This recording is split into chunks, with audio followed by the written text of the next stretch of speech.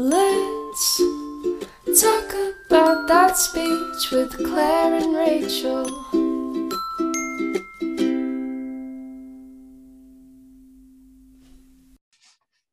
Hey everyone, and welcome back to the Let's Talk About Speech podcast. I'm Rachel. And I'm Claire. And we're back for another episode. It's good to be back. Yay. I know. I know it's been a while, guys. Life gets busy. I'm sure you understand, but we appreciate you sticking with us and listening to our new episodes. Today, we're really excited to share with you information on AAC. Rachel attended a conference recently that she's going to give us some information on, as well as CORE in the Community and that project that she's been working on. And I'm really excited to hear about it and pick her brain a little bit. So Rachel, I'll let you get started. Yeah, so I went to the Talking AAC conference, I think it was 2 weeks ago now, and I went for both days, and I feel like it's a smaller conference. They said this was their 9th year, but you know, coming off of some of those COVID years, it was like, I think they were transitioning to majority in person. They did still have some virtual options, which I do just like for accessibility, you know, not everyone's in Michigan and whatever, but I attended some really cool sessions, and I just wanted to kind of like, I don't know, like word vomit everything that I took in and kind of like bounce it off you and see what you think. For sure. Okay, so the first thing that I love that they did was they opened the conference with an AAC user, and I know that's something we've talked a lot about on our episodes, talking about like autistic voices and like learning from people who stutter, and you know, like we can't really call ourselves an expert because we haven't lived that and like walked in those shoes. So anyways, I like that they opened the conference with an AAC user, and they opened with Mateo and his mom, which I thought was a really unique kind of like dichotomy bouncing off of each other. So Mateo had this whole presentation about how he's an AAC user and he used his device and pre-recorded it, and he talked about like his interests and things that he enjoys doing. And one of the things that he really stressed is that like he's so outgoing and would love to chat with any and everyone, and people just assume that because he has an AAC device, you know, like he doesn't have a lot to say, or, you know, he's like, people have assumed that I can't do things that are like very easy for me. Oh, that's so sweet. Yeah. And his mom then spoke after that, and she said probably one of my favorite quotes for the whole conference was that I will always be his ally and his advocate, but I will never be his voice. Oh, I love that. I know. I was like, wow, we are starting off on a strong note. Yeah. So I like that we got to, you know, hear like an AAC user perspective and then also a parent perspective. And that's something for us to think about too. Like, yeah, the goal is not for us to be their voice. Like that's just simmer on that. I think that's a great, I love that quote too. That's awesome. I love the like everybody deserves a voice, which is so true. We just have to make sure we're not doing that like overstepping, or you know, there comes the hot debate of like hand over hand, like is the individual really choosing what they want if you're doing hand over hand?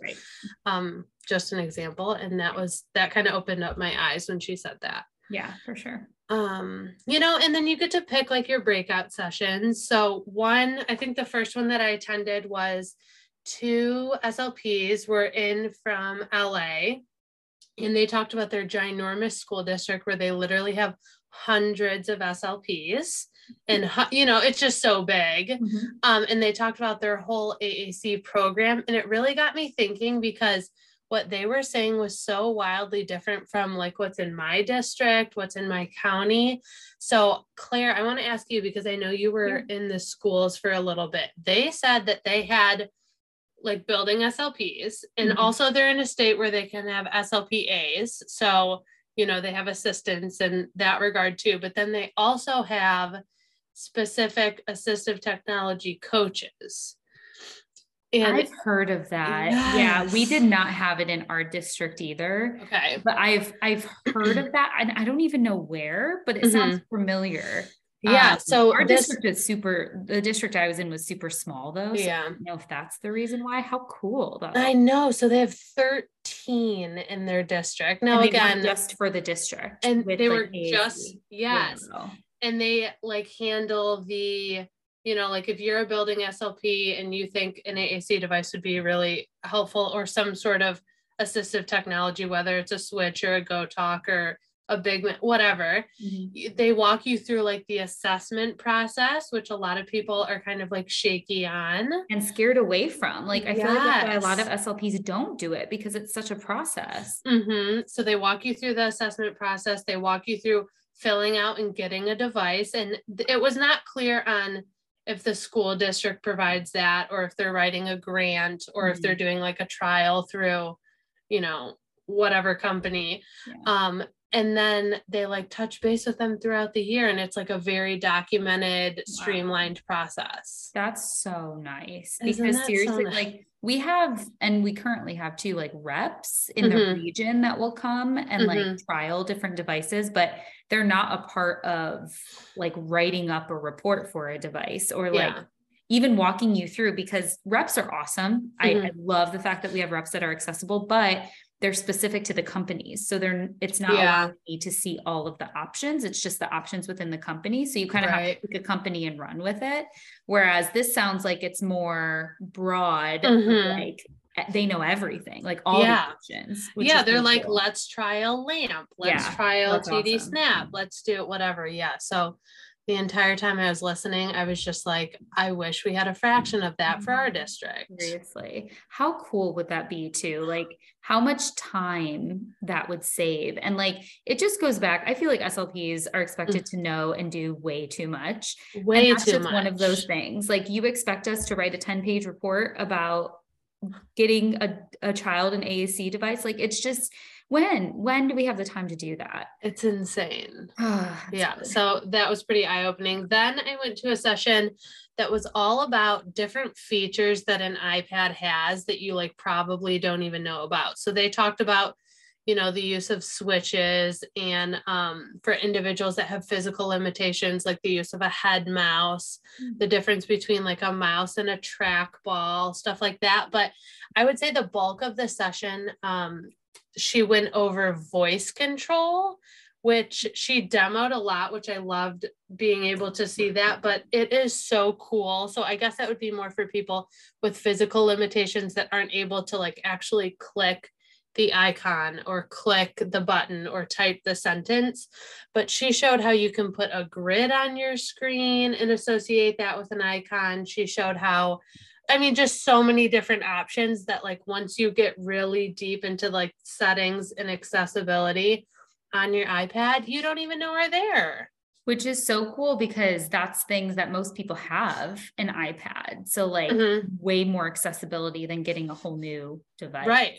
Yeah. Right. That's awesome. That one was cool. And then probably my favorite one, which is, I know we're going to talk about like my Core in the Community project, but Kelly Key, which that's a name to Google because she is like doing amazing things with her program, talked all about Core in different ways to implement Core in your district. And she prefaced, and I will also preface with, this is a project she's been working on for 15 years, right? So you have to remind yourself that after sitting in a session, listening to like all of these amazing ideas, and you're like, oh my gosh, where do I start? Like, no, it took her 15 years to get to this point.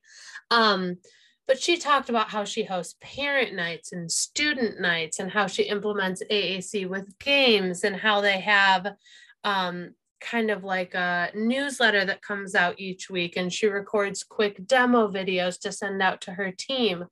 I just could listen to her talk about it all day because she has so many resources. And actually I did find a really good resource that you guys would be able to just like quick look up. It's on talkingwithtech.org. I think we can probably include the link in our show notes if you guys wanna put that in there. Yeah. So she just like gives a quick overview of Core and like how she's implementing it in her district and how she touches base with, you know, different SLPs, but not only the SLPs, like the SLPs, the paras, the classroom teachers, and how she hosts entire professional developments and gives every single person in that training a device. And guess what? That's the only thing they can use to communicate during the session. Wow. Because she stressed so many times, which I think a lot of AAC people do, you are never going to learn the device until you're hands-on. And guess what? Now that's your voice and you have to communicate. Mm-hmm. You can know where the folder is for food. You can know how to say, I want more. You can do the simple things. But until someone asks you a question and you don't even know how to access that vocabulary, how are your students going to know that? Right. And you don't know the question that's coming. Like that's the big thing when we're providing therapy, we have a plan, like we know what we're asking. So of course we like practice through how we're going to get to it and how we're going to teach them to find it. Yeah. That's such a good point. Wow. Yeah. I was just saying today to my intern, we were working on a goal with a student and he's working on requesting more all done. And, you know, we were setting up this scenario and then I like took a step back and I was like, none of this is functional. Like, who cares if we're playing Candyland and we like stop to pause? Do you want more? Are you all done? Like, that is not functional. Like, we need to get into the classroom. We need to push into a math center, for example. And that's the perfect time to take a look at, is the student using the proper request for more and all done? Are they just waiting the teacher out? And they're kind of like floating by until time's up. Yeah. So I love that she does that for her professional developments. I feel like that's an idea that now I want to bring to my department for one of my department meetings. Yeah, that's awesome. And then the last session that I was in was all about inclusive writing practices. And David Copenhaver is the author of Comprehensive Literacy for All, which kind of, I don't know if it was like a TikTok explosion or like an Instagram blow up, but this book got huge and it was really funny. He was talking about his kids saying like, Dad, you're like a really popular author. And he was like, no, I have a really popular book in a very tiny category, which is so funny. That's but if you guys haven't read that book, I highly recommend. It's great. We can also link that. But he just really stressed, it was him and one of his graduate students from Appalachian State University, I believe.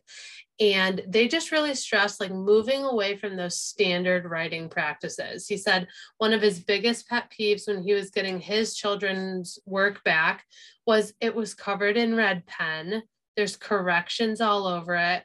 We're placing like a giant emphasis on spelling and punctuation for students that it is literally taking everything out of them just to get ideas out. Right.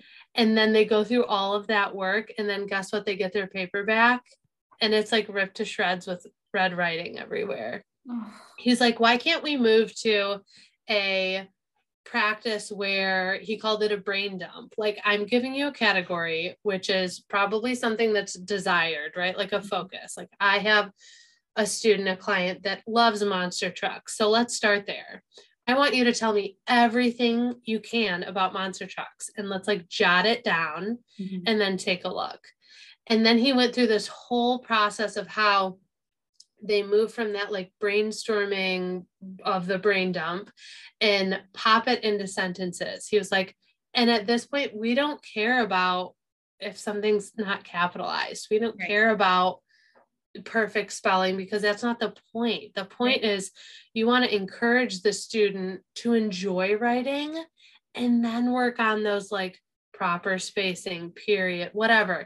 He's like, I'm not saying those things aren't important, but if we're really focusing on inclusive writing practices, so for our students that are maybe cognitively impaired, or he even talked about like ADHD, those students that really focus with just the attention to one task, we really need to build up their confidence to start, and then we can take a deeper look. And that was another session where I was like, you just listen to something and you're like, duh, it's so obvious, but it's also so brilliant. Right. Or like, oh my gosh, I'm thinking of kids that are on my caseload and like, that's the answer that I've been trying to find. That's so interesting. Yeah. I just, and I've read his book, but I feel like I need to go back after listening to him talk, because that was a session that they offered both in person and virtual at the conference. And I mean, there were over 100 people virtual listening to him, and the room that I was in was packed because he is like so sought after for that. But it was so good. That's awesome. I love it. Oh, we were just talking about before we started recording, like conferences just make even hearing about it makes me want to like learn more, like keep going. It gives you like so much just like, I don't know, energy, I guess, and really just pushes us forward. And I think that's what's so cool about our profession is that like we keep learning all these things and we kind of find our niches too. And then as we go on and we learn more, we like find ways to implement that. Yeah. In our community, for example.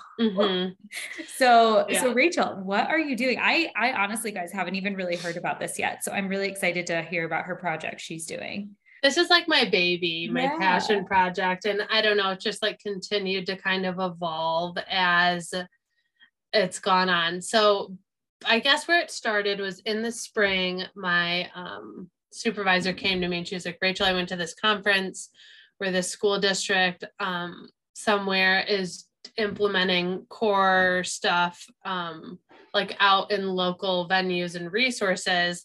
And I think this is really something that people in our district can benefit from. She's like, I just want you to brainstorm some ideas. So I'm like, cool, I can do that. And the more I thought about it, I'm like, what are our first responders? That's kind of where I started. What are our first responders using to communicate with people who are non-speaking or nonverbal? So our school district services 4 cities. So I called all of those cities, police departments and fire departments, and I talked to all of the chiefs, like all of the head people. And I'm like, hi, I'm Rachel Hensel. I'm a speech pathologist at this district. And I want to know what you're using to communicate in these situations. Crickets, I bet. Crickets. I want this pause to be long and dramatic, you guys, because it was painful hearing like, I've never thought of that. Yeah. We don't have anything.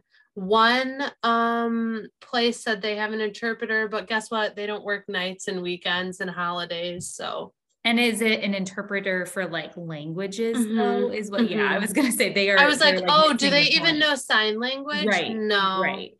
Yeah. You guys, I wish you could see my face now. And I wish you could have seen my face when I did it, because like blood boiling, upset does not even describe it. And I was like, this is a major, major problem. Yeah. Yeah. Because something as simple as like needing assistance from fire, EMS, police should be accessible to all. And that communication piece is really lacking. So I kind of took that and ran with it. I think core in the community as a whole is something, you know, that requires a lot of steps. So I've been working on a workbook for SLPs to kind of get this going in their areas. And it kind of goes through all of the steps. And the biggest part is funding. You know, it's really hard to find funding. I'm in a school district.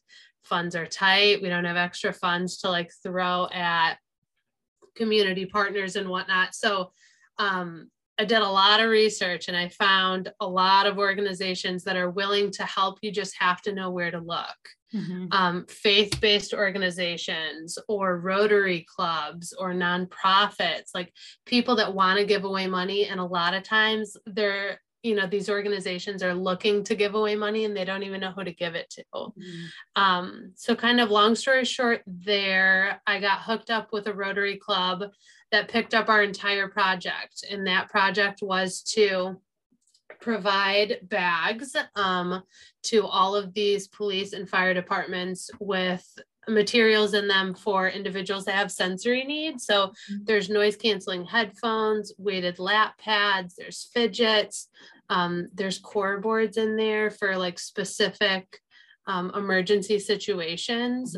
There's a letter and number board in there so people are able to like spell out their address or phone number or name, you know, things that people may not be able to do. And also you have to remember that in emergency situations, that makes people really anxious. And if communicating is difficult in the first place, that's something that's really important to kind of keep in mind. So we started there, and then we kind of expanded into local venues in our community. So I had kind of like a, I don't know, fishbowl think tank with all the SLPs in our district. And I'm like, I want you to talk to your kids and find out where they go. And we made this giant list, like public libraries, trampoline parks, rec centers, restaurants, blah, blah, blah. And I started with libraries, rec centers, stuff like that. And I started reaching out, and I'm like, hi, what do you use to communicate with people that are non-speaking or nonverbal? And again, crickets, right? Because if like police and fire departments don't have it, guess what? Your like airtime trampoline park isn't going to have it, most likely. We don't want to assume that, but in my experience so far, it's been like that. So we worked on nailing down funding for that, and worked with like a county resource to get a good core board. And, all of these community partners that have donated money or worked on this project, they all get their logo on the board. That's really good to advertise those people that are willing to help, and you want to make sure that they are present, however you can do that. But we started ordering like all of these mass posters and signs to even display like in a lobby saying we have core boards available. And it is just kind of, I don't like in the movie Flubber, like how it starts out tiny and then like grows and grows and grows. Yeah. That's where we are. And that's so cool, Rachel. Yeah, I've started doing work with the nonprofit that I work with, Communication is Key, on that. And we actually applied for a couple grants, again, through a foundation that wants to give away money. And one of them is all on core in the community. And guess what? That gala is in 2 days, and we got invited. So, oh my gosh, so cool. Fingers crossed. I'm really, really hoping they picked it up. So I will have to give you guys an update on the next episode, because I'm very hopeful. Yeah. Oh my gosh, that's very amazing. Hopeful. So what, like, I guess, what's your big goal with this? Like, would you expand outside of just your like city or town or wherever you've kind of been? Yeah. So, or like, how would other SLPs, I guess? Yeah. So that's kind of where I've been stuck, right? I'm like, I have this great idea, but if it only stays in my bubble, like, is it really that impactful? So yes, first of all, it is still impactful. So do not downplay that. Yeah, sorry. Well, thank you. I am working on a workbook to kind of at some point push out to SLPs that kind of like implements, like, if you want to start, this is where you do it. This is how you do it. I do think that the partner that I have right now in my nonprofit is fantastic, because they do a lot with playground core boards. So like we have some going up in Arizona right now. Cool. We have a project, I know, very conveniently so close to one of my friends. So I'm going to go visit her and love it. Yeah. So I guess my like goal or vision is, once I kind of have the process completely nailed down, like, I'm just going to try and rally the troops. And the best way to do that is like this crazy social media push. And I'm hopeful that will reach a lot of people. Well, and even this, like, feel free to reach out to Rachel for sure. Like, if people listening have ideas on their area, like what they want to do, or like wanting to bring it to their area, I think that's so cool.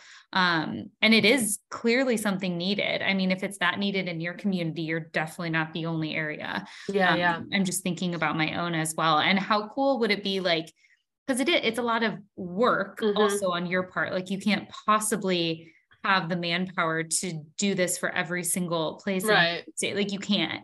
Right. So it takes a village. So like, I have to make like a little army. Yeah. Seriously.